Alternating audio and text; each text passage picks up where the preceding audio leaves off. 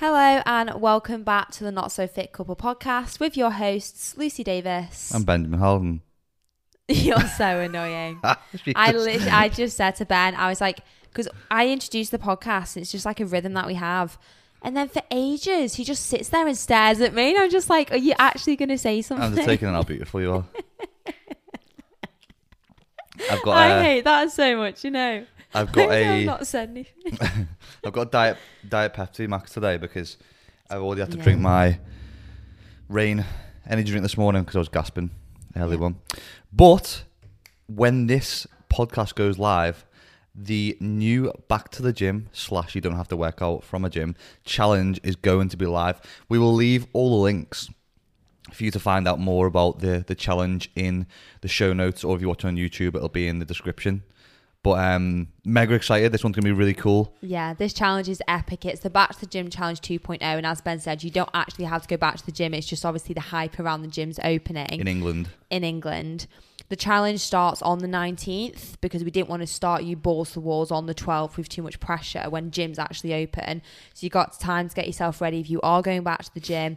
Challenge starts the 19th, but enrollment is open. So make sure you get yourself enrolled and join the thousands of others who are doing this challenge with us. Enrollment will actually close at 12 midnight at GMT, I think it's called. BST now. BST. Yeah, British summertime. And that closed 12 BST.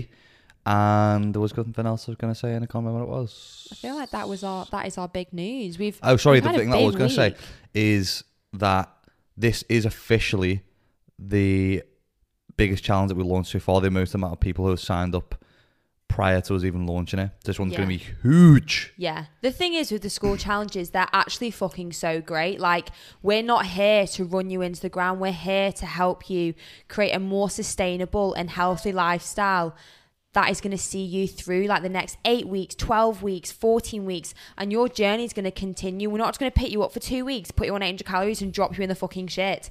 We're so transparent with our approach and we love it. And that's why that's why everyone really loves our challenges. Yeah, I think this one especially. If I do say so myself. I think this one, by your own hole. I think especially for this one, with people going back to gyms again, if you're in England, or even if you're going back to the gym somewhere else, is that the importance of us balancing the amount of volume that you're first going back into in the gym, because it's important to know that you can't just be going back into the gym and doing an old program that you were on before. We've had 14 weeks out of gyms. It's important. It's 3 months. Yeah, a bit. Yeah. That's off the top of my head, by the way. Quick maths. Booyah. We need to balance the amount of volume that we're going to be doing in the first week, and looking at this period like a bridge program, marrying the link between home training to gym training and scaling that volume progressively over kind of that first 2 to 4 weeks until we're able to get back to that volume that we were at previously and start to progress with strength, building tissue. And as a side note, you will build the tissue that you've potentially lost a lot quicker than what you did previously because of muscle memory, this hyper-responsive period of going back to the gyms. But we don't want to be going back in and being so sore that you just can't even get off the toilet, and that you can't get in for the other sessions through the week, or even get in for those sessions and train effectively and efficiently with adequate amount of volume because you're too sore. Yeah, 100%. And this is what the challenge is all about. This is what the You're so cool. My Coach School community is all about, to create those positive and lasting changes on your health and fitness journey. Yeah. Today's podcast. Sorry, I've got a couple bit more stuff to talk about. Go on then. The podcast giveaway is still live. Yes, it is. A lot of people have actually got involved with that on the YouTube channel last week, which was really nice to see. So again, if you want to be a part of the podcast giveaway, which is, you get a Gymshark voucher, 3 months free on the new My Coach School app, Strength Shop bundle, a huge My Protein bundle, and also a My Coach School bundle. Indeed. So if you want to be part or in with a chance to win the following in our podcast giveaway, this is all in aid of us launching the YouTube channel recently, is that you will need to head over to the YouTube channel, make sure that you are subscribed to the Not So Fit Couple podcast YouTube channel, and comment on one of the videos from April. Mm-hmm. And obviously you can double, treble, quadruple your chances of winning one of those the prize giveaway if you comment on like all of the episodes for April. So yeah, leave a review in there and you'll be in with a chance to win. Obviously, on that note as well, one other thing I want to touch on, which is really sad. Do you know what it is? I think it's something that's sad that's happened today. It's taken a long time. I don't know. I'll give you a clue. This is me steering. Oh, Ben's car has gone back. Yeah, car. Someone came up and picked my car. It's actually a funny story because two guys just knocked on the house this morning and said, "I'm here for your car." I didn't check any paperwork. They had no like uniform or anything on. He had a. I wouldn't say you'd wear that every day. He definitely had like a blue. He had a Zippo jacket on. That's stuff. Everyone wears Zippo jackets. When I saw him at the door, I was like, okay, he could be for the car. But it would have been a coincidence if not. But he took both my BMW keys and just got off with my car basically. So if I never hear again, there's a lot of money down the drain. Yeah, crime 101. Yeah, my car, I've had it for 2 years now. It's done under 10,000 miles because we've not drove it in COVID, lockdown. it's not been anywhere, has it? But I'm not getting another car again because oh no, did you bin my micro scooter? Ben, you binned your own. No, it wasn't even micro. It wasn't electric. It was just a scooter. Yeah, it was a push along one. I really enjoyed it in the summer. I like to put my headphones in and we can get a new one. You can get me a new one. I did get you that other one. Okay, you can get me another one. I'm gonna be if you see me whizzing past anyone on a micro scooter, say hi. Just say hi. Yeah, that's because my car's gone back and I'm too poor to buy another one. Oh, hilarious. But yeah, we're going to dive into today's podcast, and I have actually taken, just like we did last week, because I thought it was a really interesting episode, and I think a lot of other people did, in regard to touching on some various topics and not just dedicating it to one. So I've got, again, a couple of questions that have come in over the past week through Instagram, and I think these ones are really relevant and will really resonate with a lot of people. I've made most of the notes in regards to questions, so I'm going to fire the first one over to Lucy. And I think this one's important for those who haven't heard it potentially on the podcast before, and I think it's a really important thing for a lot of people to think about, and it is, what is your fitness journey and how did it start? So take us back to where your fitness journey really, or why you got into lifting, I'd say more so. Yeah, that's literally, so I did the lift campaign with Gymshark, and that's what it was all about, why do you lift? Oh, Gymshark athlete. Yeah. I don't know. So in terms of my fitness journey, I feel like people know it quite well now because it's a little bit different, I guess, than rather than just starting a gym. Can I just change the question slightly? What is your ECC, your emotionally charged connection, which kicked off why you got into lifting? I'll say that part in the story. Okay, cool. I'll pinpoint it. So I had always been a super sporty kid. I'm talking like ridiculously sporty from like the age of 2. I think my mum actually told me yesterday, because I was having this conversation, she was like, your dad bought you your first pair of skis at 2. How do you even do ski boots for a 2-year-old? They're little boots, and you kind of strap the skis on. They're not like clipping. Anyway, I can just imagine there's like 2 lollipop sticks underneath your feet. I was quite a large 2-year-old. I was bigger than Meg when she was like 3. I was like a little Hercules or something. Anyway, I've always been well into sport, super sporty. I started swimming when I was about 3 or 4, just having swimming lessons, and I never kind of stopped swimming. So from the ages of 10 to 18, I chose swimming at the age of 10 over gymnastics. I swam competitively probably from the age of 10, and then seriously from the age of 14 to 18, where I swam for GB, I swam internationally, trained 9 times a week, everything under the sun.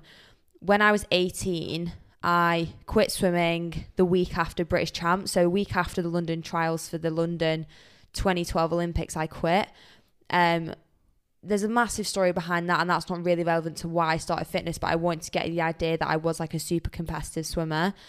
In terms of that environment and that relationship with food, it was awful. I look back on it now, I'm like, it's actually so poor. You have a nutritionist, they tell you this, they tell you that, but they're just sat there over your shoulder saying what's good, what's bad, you can't do this, you can't do that. I was really tiny when I swam. I was super muscular. I've always been like a mesomorph athletic physique, but I was super tiny. And we had our body fat measured every 3 weeks. So my ECG, is it ECC or ECC, emotionally charged connection. Emotionally charged connection. It was at a competition. I think we were in London. I can't remember if it was abroad or not. And we all had our body fats taken in like the room together, and it was a bit weird because we usually do them on our own with the nutritionist. That's a bit weird that you're just lined up getting body fat done together. Yeah, basically we in our costumes, like, you know. Is that stuff? Would that kind of thing still be done now? Yeah, 1000%. Getting your body calipers done. I was all weighed lined up together though. That's like no. I think that's because we were competing. We were all together, and the nutritionist was there. We'd get weighed before and after every session. Everything was kind of controlled. We had our body fats done.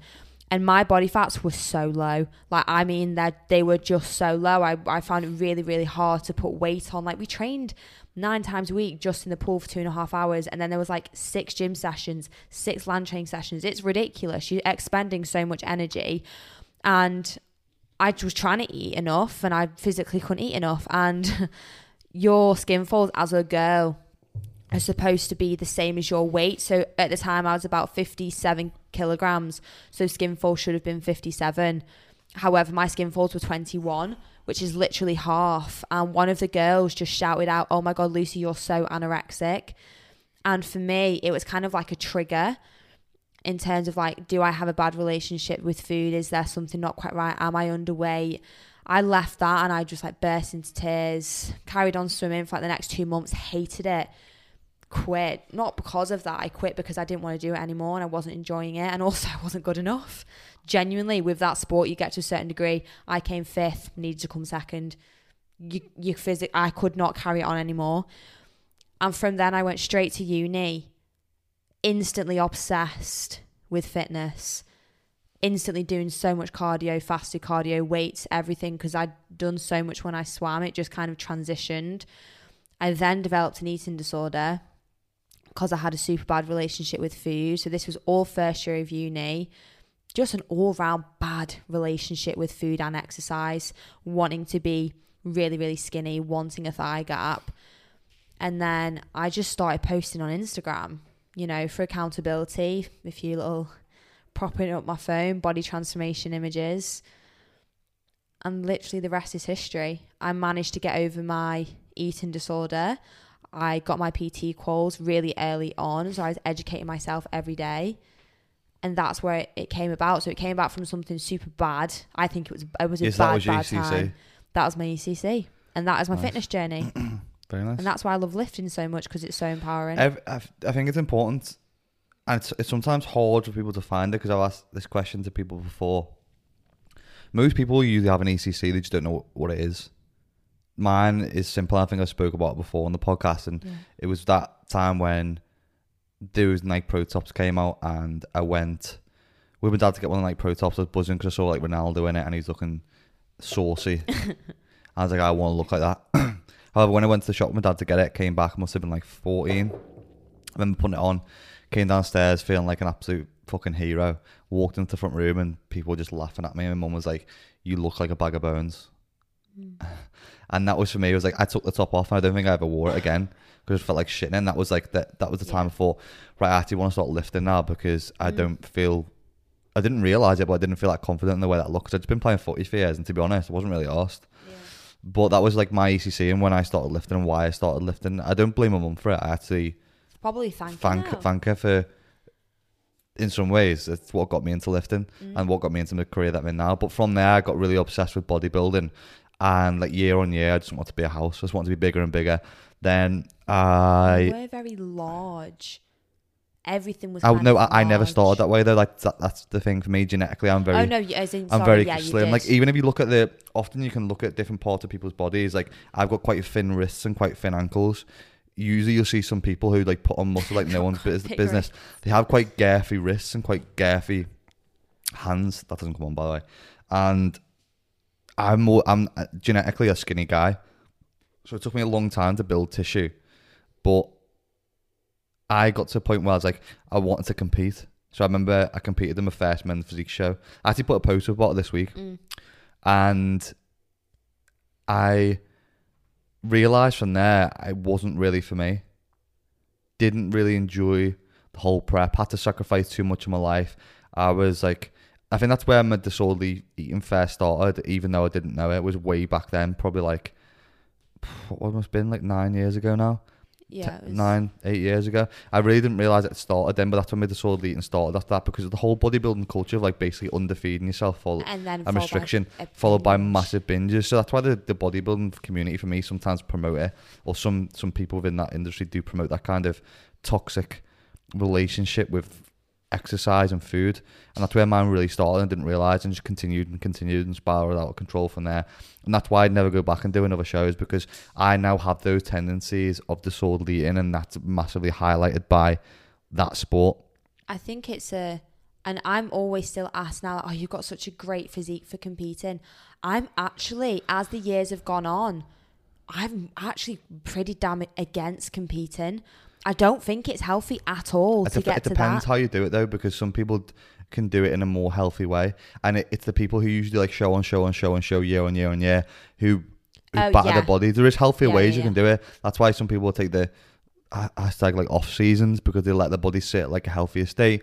They'll kind of just focus on building tissue, and that's healthier from both a physiological and a psychological point of view as well, because you're giving yourself some time to rest and enjoy some foods and stuff through the year again. So I think there is healthier ways that you can do it. However, for me, I just wouldn't go back into it just due to those reasons. And that's, I kind of went through a stage of CrossFit, and then I just dabbled in different bits as the years gone on. And now I just enjoy banging gym, slamming Nando's. That's my kind of ethos. I mean, but at the moment, I'm just enjoying getting thick. Love that. So that's my ACC. If anyone's listening as well and they tune into the YouTube channel, I'd love to see what some people's ECC is.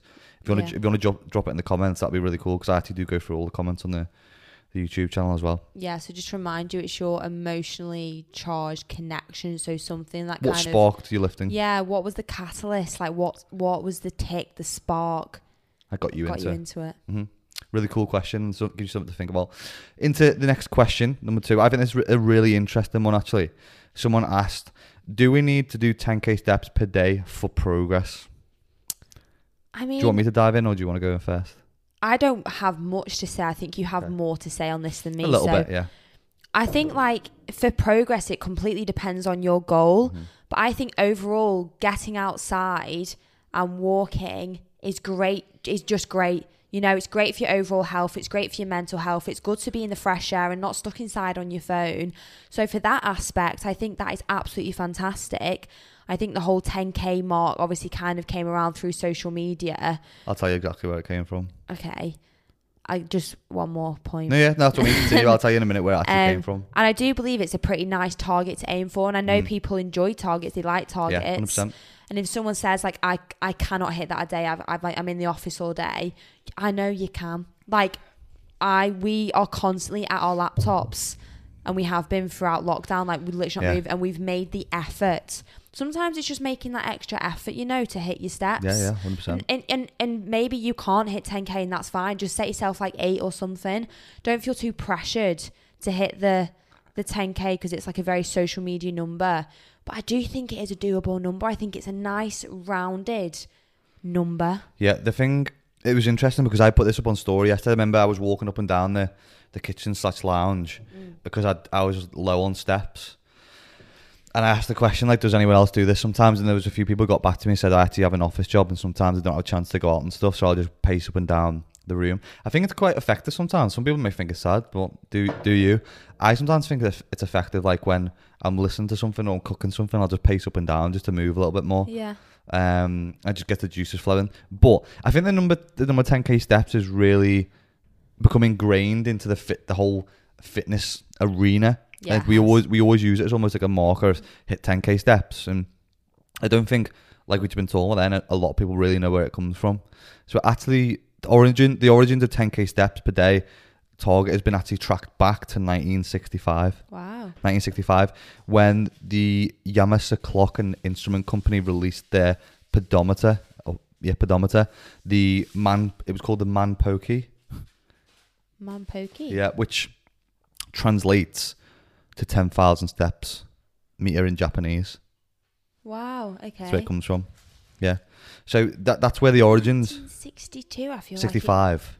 I just feel like it wasn't. Was it? I don't even remember being around 5 years ago. Yeah. Obviously, it ranges well back, and I've got a couple of different things here to why the 10k step marker is important from a number of different reasons. And there was a really cool page on Instagram which published some research about this. It's called JPS Education. I posted on my story the other day, and there was a couple of different findings from different people. One was from Chaeyoung, who found that at least 2,500 calories per week in physical activity energy expenditure is necessary for long-term weight maintenance, which translates to around 10,000 to 12,000 steps per day. Obviously, depending on your weight, age, height, sex, that's kind of like a mean average, but that's one of the reasons why it's good if you're looking to maintain weight. That's still getting that 10 to 12k steps in per day is important. And there was another piece of research done by Crumatel in 2006, and this was for post-menopausal women who took 5,000 to 7,000 steps per day, and they found that they had significantly lower BMI than those who took less than 5,000 steps a day, and women who took 7,500 to 10,000 steps per day had significantly lower BMI. Yeah. Again, BMI, a lot of people kind of say, oh, it's not very accurate. BMI is very accurate. It's just got to be applied to some common sense. Yeah, so definitely. Like with BMI, I'm nearly overweight. I know I'm one not, mark away but from being obese. Yeah, my muscle is heavy. So you do just have to understand BMI a bit more and just I understand the actual physicalities behind it. When people talk about it, people bring up people like, well, Arnold was classed as obese. Yeah, but no one's fucking Arnold Schwarzenegger, are they? Yeah. You're not Arnold Schwarzenegger. You're not carrying that much muscle tissue. There's going to be outliers with anything. It doesn't mean that we use that as the pinnacle to the measurement. Then there was a study done by Yates et al., which this was to do with cardiometabolic disease, which found in a population at risk for type 2 diabetes that compared with the baseline step count of 2,000 daily step increment, up to 10,000 steps was associated with a 10% lower cardiovascular event rate. Mm-hmm. So it helps with our cardiovascular disease and metabolic disease as well, which is really, really interesting. And you are, though, because you're walking, you're doing something, so your heart is obviously being used, more blood is being pumped around your body. Does it completely make sense? Yeah. And then the last one, this is potentially the most important one for me. This was by McKercher et al. In 2009, reported that women who achieved 7,500 plus steps per day had a 50% lower prevalence of depression than women taking less than 5,000 steps per day. And men who achieved 12,500 plus also had a 50% reduction in prevalence of depression compared to those taking less than 5,000. Yeah. And I can massively get that. I think if you're in the outdoors, you're walking around, you're taking in different scenery, you're taking in some fresh air, you're moving around and getting the creative juices flowing as well, it does wonders for your mindset. It also depends on, like, it doesn't always have to be, but what you fill in your ears with. And I know a lot of people listen to this podcast when they're going and doing the 10,000 steps per day, which is really why I wanted to touch on this question, because I think it's very important to a lot of people. Yeah, I definitely think, like, I don't hit 10k steps for any sort of like body recomposition or anything like that, or like a physical goal. I 100% hit it for my mindset. I have to get out the house. I have to go for a walk, and it's important. It's important in that way for me. Yeah, 100%. I think just the 10k step per day is a great marker, but there's been some evidence to show that 12 can be great as well. So that's important. However, there is a point of like diminishing return. I think if you go and past that marker, sometimes we've got to gauge that point of like, when are we doing too much? Yeah. And we don't always need to blow past that and doing like 20k, because it becomes like taxing on energy and it's hard to keep up. Yeah, definitely. But yeah, I thought that was really, really important one to touch on, and thank you for that question that came in. Okay, the next question, number 3, was more of a statement. Fatigued, unmotivated, plateaued and depressed. Would you suggest a training break? I am too scared.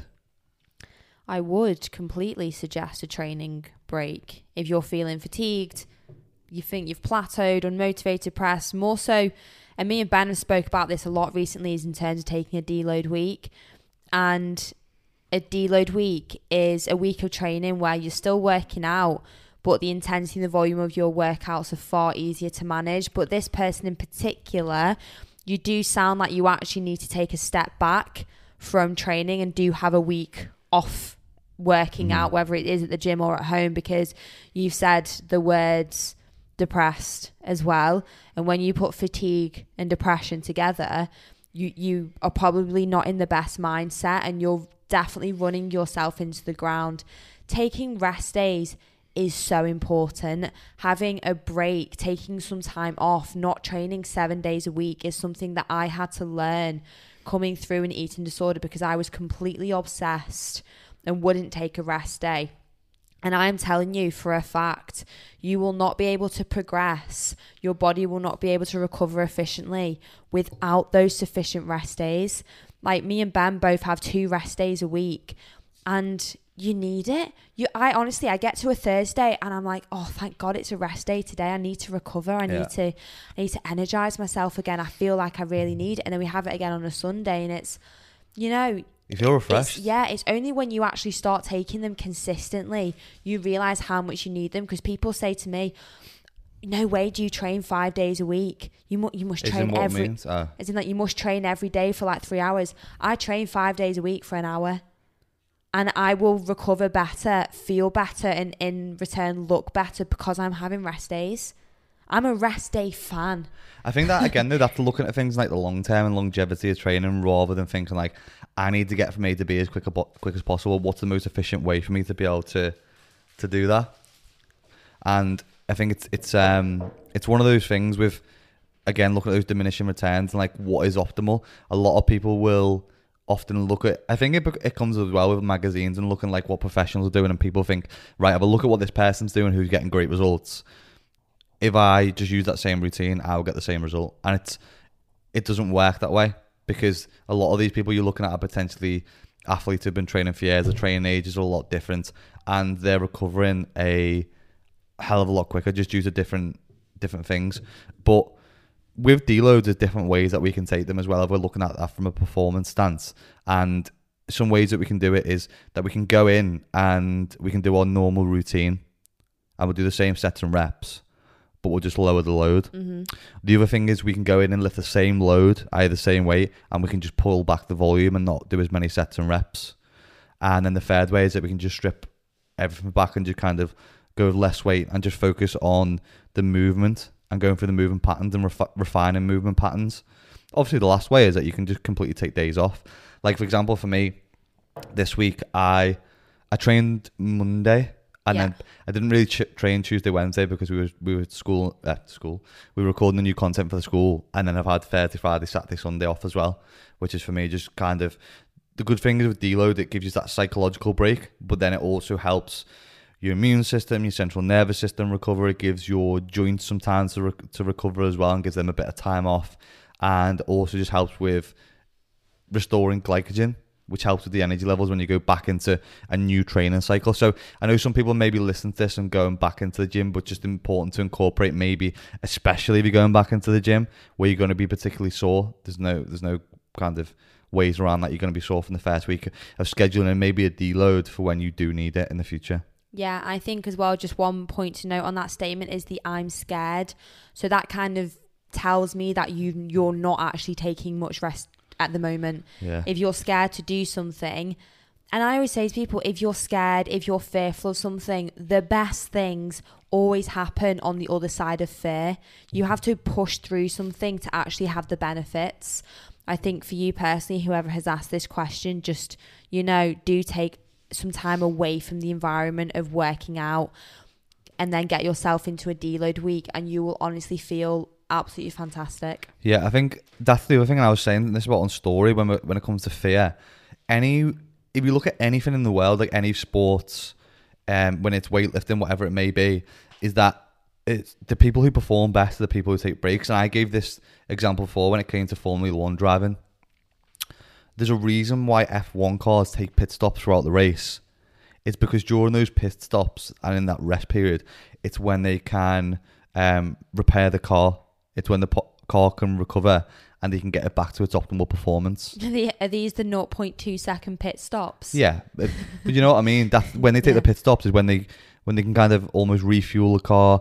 It's going into recovery. It's getting small repairs done. They're optimizing its performance. And that's like saying, view it the same. When you're taking those rest days or when you're taking those deload weeks, that is essentially what you're doing. You're recovering the body, repairing the body so that it can perform optimally on those other days when you go back into the gym.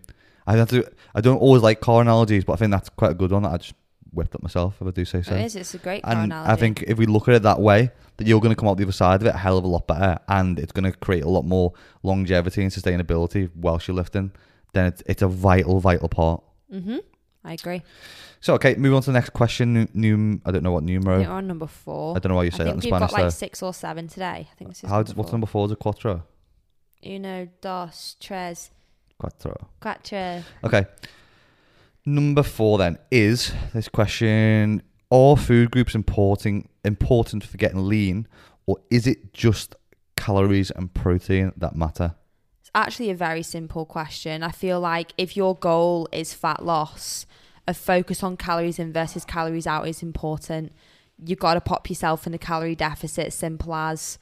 And yes, to retain muscle tissue, you might lose a little bit of muscle tissue, if you go into a deficit, but to retain that muscle tissue and what you already have, keeping your protein high is important.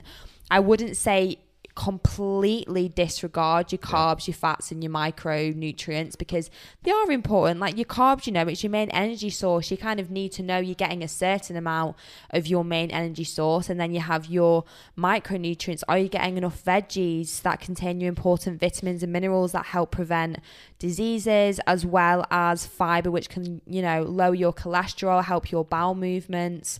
So it's not completely disregard the others, it's just be more aware of the calorie number. If you've hit it, boom, done, tick, and the protein, but you can't completely disregard everything else. It's just not as significant.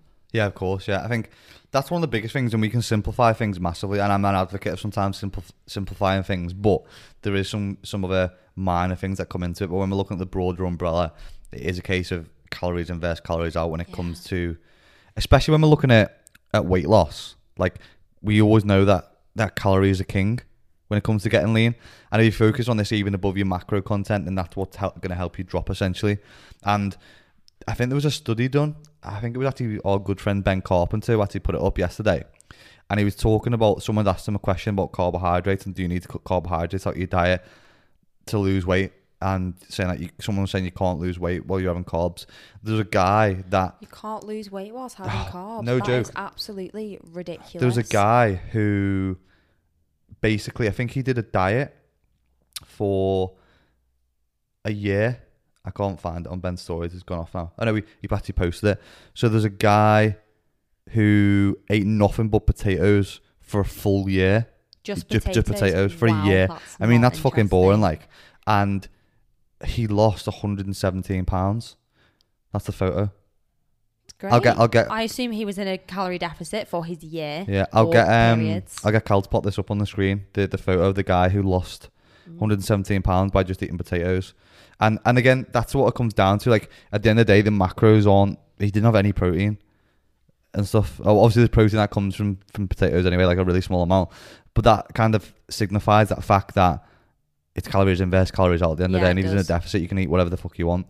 You could eat Mars bars, but you could have the thing, McDonald's. Exactly. Well, that guy did that was a mad one. Yeah, but for stuff like that, though, like I always say to people, look, like there isn't a good food or a bad food, but if you have 7 Mackies a day, not great. If you have 20 bananas a day, also not great. It's everything in moderation. Yeah, you can apply that to anything though, and people always ask it. Don't have too much water. Too much sleep, bad for you. Too many steps, potentially bad for you. Too much training, bad for you. Everything in moderation. But the thing to take into consideration has got to be when we're looking at macronutrients and the types of foods that we are choosing, is one is going to be energy levels, because some foods will give a quick, sharp shunt of energy. Some will be slower digesting carbohydrates, which will give us prolonged energy over time. Some things will make us feel stodgy and bloated, which will make us have less energy. The big one is how you feel. How does certain foods make you feel? Like, for example, after we just had Easter the other week, after you twatted in about 12 Easter eggs, how'd you feel after that? I had so much energy. You just feel, I feel stodgy. But do you not remember the next day, in the session, I was literally so hyped. See, this is, again, people will react very differently to foods. I felt very lethargic, very stodgy, very watery. I don't like the feeling after having it, and I think that's what you've got to think about with foods as well. Is it's not just like fuel. How does it actually make you feel? How is your energy? that banoffee pie, that when I had Yeah, half yeah, of that exactly. banoffee pie, I was like ill for a week. How was your poo? I can't remember. I wasn't really I asking don't you how your poo think was, I but actually did how's your go. digestive system? Don't think I could go at all. Exactly. So, I mean, the Tesco banoffee pie, it's not the one. You want Cal's homemade banoffee pie. That was fucking fantastic. And I think the other big one is like, how is your satiety from it? Because you can have some really calorically dense foods and not feel very full from them. However, you can get more volume out of some foods, like we know, where you're gonna be more full after them. And also, like, getting that balance between, maybe you need to have some more sugary foods in your diet because they're more satiating. It's going to help your sustainability of food in the long run, and for you to not demonize foods. The other thing that I just want to touch on as well is this plays some importance, but please don't overhype this because it's very, very minimal effect, because there is an effect that different macronutrients have when we look at the thermic effect of food. And it's been found that fat, the thermic effect of food from fat is around 2 to 3%, carbs is about 6 to 8%, protein is actually 25 to 30%. So when we look at the thermic effect of food and why we often tell people to have more protein in their diet, it's not just for recovery and for building muscle, it's also because protein is more satiating and is more fulfilling to have as a macronutrient as well. So getting more protein in your diet is definitely going to help with satiation and keep you full. This is sometimes why low carb diets sometimes work for people. And I wouldn't bash them all together. Yeah. But I just, for me, like, when are you going to cut out crisps and chips for the rest of your life? No. Or bread, toast. Oh, Oh, God. fucking bread and toast again. There we go. Bagels. But that's why we've got to, like, look at where our protein intake's at sometimes, because it can help you keep you full when you are dieting. And that's why it's a really important thing when it comes to taking in consideration calories and macronutrients. Yep. Are we doing under 3 or under? What the hell's that? 3 or 2? 3 or 2 what? More. I don't know. We'll just crack on. I'm just quite Okay. enjoying these. But okay, number 5 then is. Oh, I've lost number 5, Ben. Get a grip, will you? If maintenance calories are 2,500 and I burn an extra 300 calories, does that mean I have a 2,800 calorie window to play with? This is such a common question, and this is because I love MyFitnessPal. I do think it's great for a calorie tracker. Very exciting, something going for the Microsoft app. But the one thing that it does do, if you don't turn this feature off, it will add back on your calories. That's MyFitnessPal. Does that, sorry. Yeah, I said that. Through exercise. Now, we had this discussion before. So no, you don't add on those calories. They've already been accounted for if you've worked out your calories correctly with a calorie calculator, because you put in your activity level. So you say, I am this active. So your calories are worked out as that. An exception is if you do something absolutely like, a bit out of the blue, a bit astronomical, go for like a 20k run, go for a hike, something you probably don't usually do, where you'd expend probably an extra 1,500 calories or something like that. Yeah, you can have some more food, because that you've done like an extortionate amount of work that wasn't necessarily planned, and it's not usually in your week. But if you just like go for an extra stroll, or just do like an extra HIIT class, that's where you don't need to add on your calories. Your calories have already been accounted for from what you've already worked out. Yeah, then that's why I was speaking to someone about this the other day, and unless that influx in energy expenditure and that influx in amount that you're moving or exercising, or you're doing an extra session per week, unless it's consistent, you don't need to factor in the extra food for it. If it's just a one-off, like we spoke about this before in the podcast, the amount that people overshoot calories by, usually when the calorie count anyway, I think it was found on average from that research paper is about 20 to 25%. So if most people are underestimating calorie intake, you don't really need to overconsume any more food just because you've done a little bit more movement in one day. And this is the big bug with MyFitnessPal. I still don't understand why they've never fixed it, is that it will give you back your activity calories to eat, which will take you out of your deficit or over maintenance and into a surplus. And I think that's the easiest way that we can look at it. The other thing, like Lucy said, when it comes to calorie calculators, is that they can be oversimplistic. They're not 100%, are they? No. The factors that influence energy expenditure or like don't fully take in human behaviour and what we have to do, the amount of fidgeting and stuff in the day, and like the vast things that go on, like in. Sorry, good yawn there. Had to yawn. Am I boring you? The mic? No. Sorry. But it doesn't take in like our normal needs as well. A calorie calculator may tell you what it does, but it doesn't like massively tell you how it does it as well. And I think it's the thing to bear in mind that the all simplified versions of like our lives. So even with the micro calorie calculator, it'll give you a rough baseline. However, there might be like some discrepancies when it comes to things, and you can obviously see how those calories are working for you based on you taking daily weigh-ins or weekly weigh-ins, and see if your weight's coming down, if you are sticking into adhering to that number. Then if you're dropping too quickly, we just move the numbers up a little bit. If we're not dropping down enough, you just move the numbers down a little bit. And that's exactly how you can work with it. I think it's a really simple one, that one. Yeah. Okay, next question is, how do you know when it's time to up or reduce your calories? Again, this is a really straightforward question that I think people overcomplicate. So you know if you need to up your calories if you're super fatigued, if you've been in a calorie deficit for a long time, and probably you've hit a plateau on both aspects. You'll know you need to up or reduce your calories if you've hit some sort of plateau.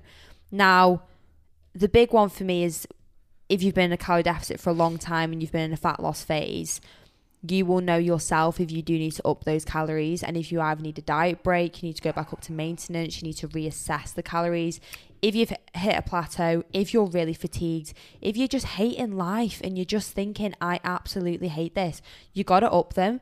You've got to grab them by the balls and up your calories. I hope you never grab me by the balls like that, by the way. No, so that's a really harsh Whose balls grip. are you grabbing there, by the way? Because they are like King Kong balls, them. Is that... What? Are you grabbing a set of peas there now? What are you doing? This is how you cut balls. You would make a terrible nurse, you know, if you had to... And then, that thing right there, you know where they do that thing where they grab someone's balls and like cough? Why are you grabbing two pairs of balls? I don't know. What are you doing, Pornhub or checking someone's balls? Hey. I was just giving a depiction. Dick? You're giving a dick? Your mind's completely wandering off. Depiction on the YouTube channel. So what are you holding YouTube now? Channel. Your head is going to be squished. No. So in terms of reducing your calories, you'll know if you've been like at maintenance or you've been in a surplus building muscle, or you've hit a plateau again and you want to come out of a muscle building phase. It's very goal dependent whether you do want to go down or you do want to go up. I can't stop thinking about balls. I'm so sorry. You can go for a bit now, but it is both sides of the spectrum. I'm going to put my hands down. Both sides of the spectrum. It's if you've hit a plateau or if you're in a deficit and you're massively fatigued, you do need to come out of it. 100%. Yeah, no joke though. Talking about balls, one thing that can happen from like really low calorie deficits, especially with lack of sleep, which can sometimes be a byproduct of it, is that males can sometimes see a decrease in testosterone levels. I think it was measured that it was in that Matt Waters book, which you've got to take with a pinch of salt, which is why we sleep, is that some males' balls were 10 times smaller due to lack of sleep through the lower testosterone levels. Wow. Yeah.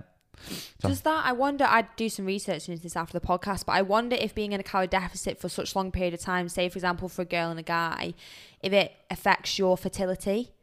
So well, if it lowers a male's testosterone, it obviously has an impact on female menstruation because it affects the menstrual cycle. So it does affect your hormones. So it's going to have a certain effect on fertility as well. Google after to get more info on that. But yeah, I agree with what you said there. I think the other important note is that what a lot of people don't do is, if you don't track closely enough your goals, a lot of people I think will hit their goals of how lean they originally want to be, and then just forget to bring the calories back up.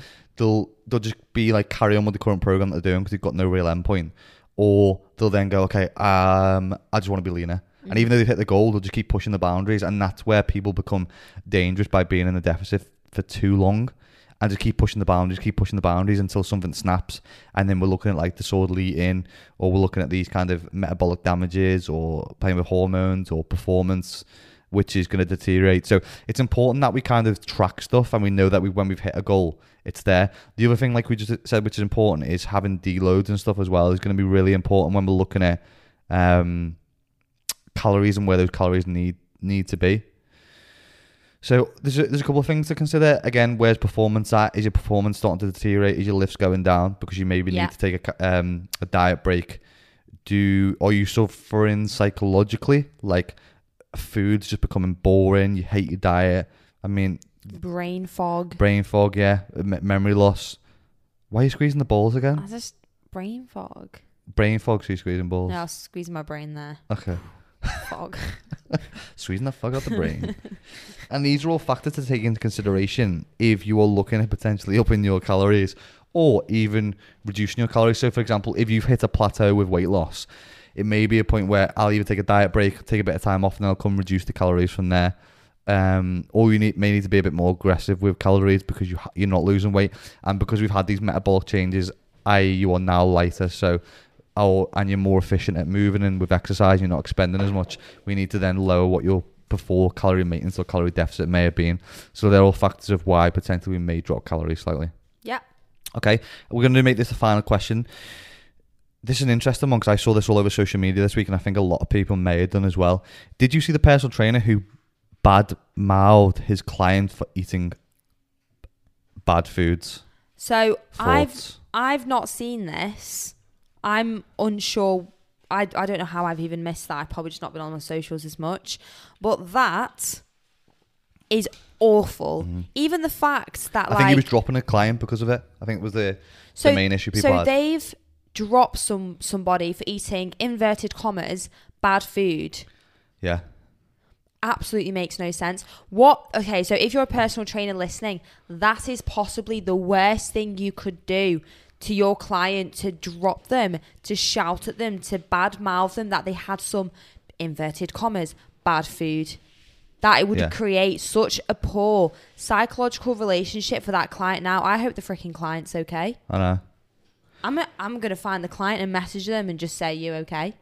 I think the thing is that the most important thing when it comes to having a coach or a PT or whatever it is, that the relationship is it's probably the most important thing.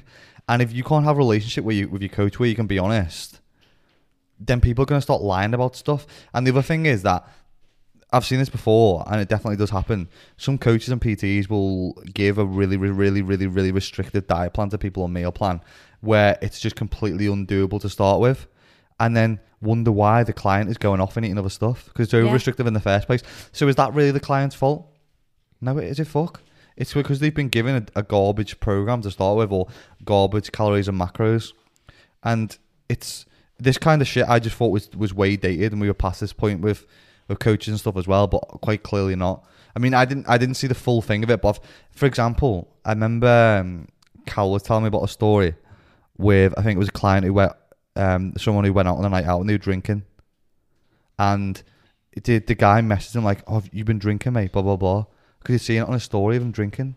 So fucking what? Yeah, literally. What, are people not supposed to have a life? But this is the thing, it's not about completely taking things out of people's diet. It's just reducing as and where people need it to be reduced. Like the exact conversation we had before, you're not going to drink 10 litres of water a day because that's not healthy. 10 litres of water a day, you drown yourself. Just like you're not going to have 30 bananas or 60 Mars bars. It's everything in moderation. Yeah, and sometimes, especially like we've just been through Easter, sometimes you are going to sit on the social side of health and fitness. That doesn't mean all the time. It just means every now and again. And I push this to clients all the time. That's important that you can sort of indulge in some of these social events, because they're almost tests for some people, and it helps you better your relationship with food, knowing that you're allowed to do that it's okay, and that a small kind of like afternoon or day or whatever having some extra food is not going to skew results at all. If anything, it's going to better them, because you then aren't fearing food. You then aren't creating these barriers and restrictions that cause long-term relationships with food to be poor. It's creating an acceptance with them, which is what most people need. Because what the fuck do people do if they go for like a 12-week journey and it's okay, I actually don't know what I'm doing now? And I see this with a lot of coaching personal trainers a lot, where they're over restrictive for like these 4-week challenges, and a lot of them are DMing me, and I'm not putting any names out here because there's coaching PTs I know who do this, and I've been sent the programs before. I'm not calling names out, but a lot of them will finish these 4-week plans and programs. And I've had the DMs from the clients of the same person who are absolutely in bits. Their relationship with food is terrible. They're terrified of eating past a certain calorie intake, and they've been running the ground from doing 2 HIIT workouts a day. Mm-hmm. And yeah, the coach got a great transformation from it. Woo, fucking well done. But you don't give a shit about that person you've just left in the absolute gutter. Honestly. Who's then going to be left to pick up the pieces. They're the things that annoy me even more when it comes to people trying to find a good PT or a good coach. I think when you are trying to find a good coach or like a fitness app or something to sign up to, have a look if they have any transformations that are over like 12 weeks.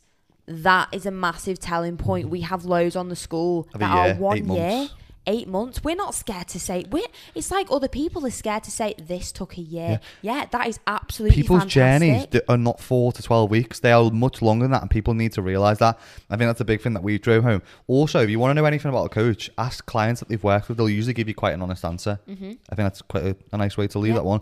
Because, just again, subtle plug, we're just about to jump off onto an app meeting, which is mega cool, wrapping up some of the final stuff for the app. And we'll be releasing more about that soon. But again, thank you for everyone who's been listening. The challenge for the 8-week. Yeah, the Back to the Gym 2.0 challenge is now open. Is open for enrollment. So make sure you get yourself enrolled, join the My Coach School, hit challenges, tell us your goals, what do you want to achieve. Boom, boom, boom. Jump in our Facebook group where there's thousands of people getting ready for it because it's such a great part of the school. The links will again be in the show notes and on the YouTube channel for you to click on. The podcast giveaway will be running until the end of April, so if you want to get involved in that, make sure to subscribe to the YouTube channel and leave a comment. Also, please continue to leave reviews on iTunes, I think it is. And also, we'd love to see when you guys are out and about walking, getting your 10K steps in and tagging us on your stories on Instagram. And we'll always try and get back to you where we can. Yeah, so as always, guys, thanks so much for listening and we'll catch you in next week's episode. Bye, guys. Bye.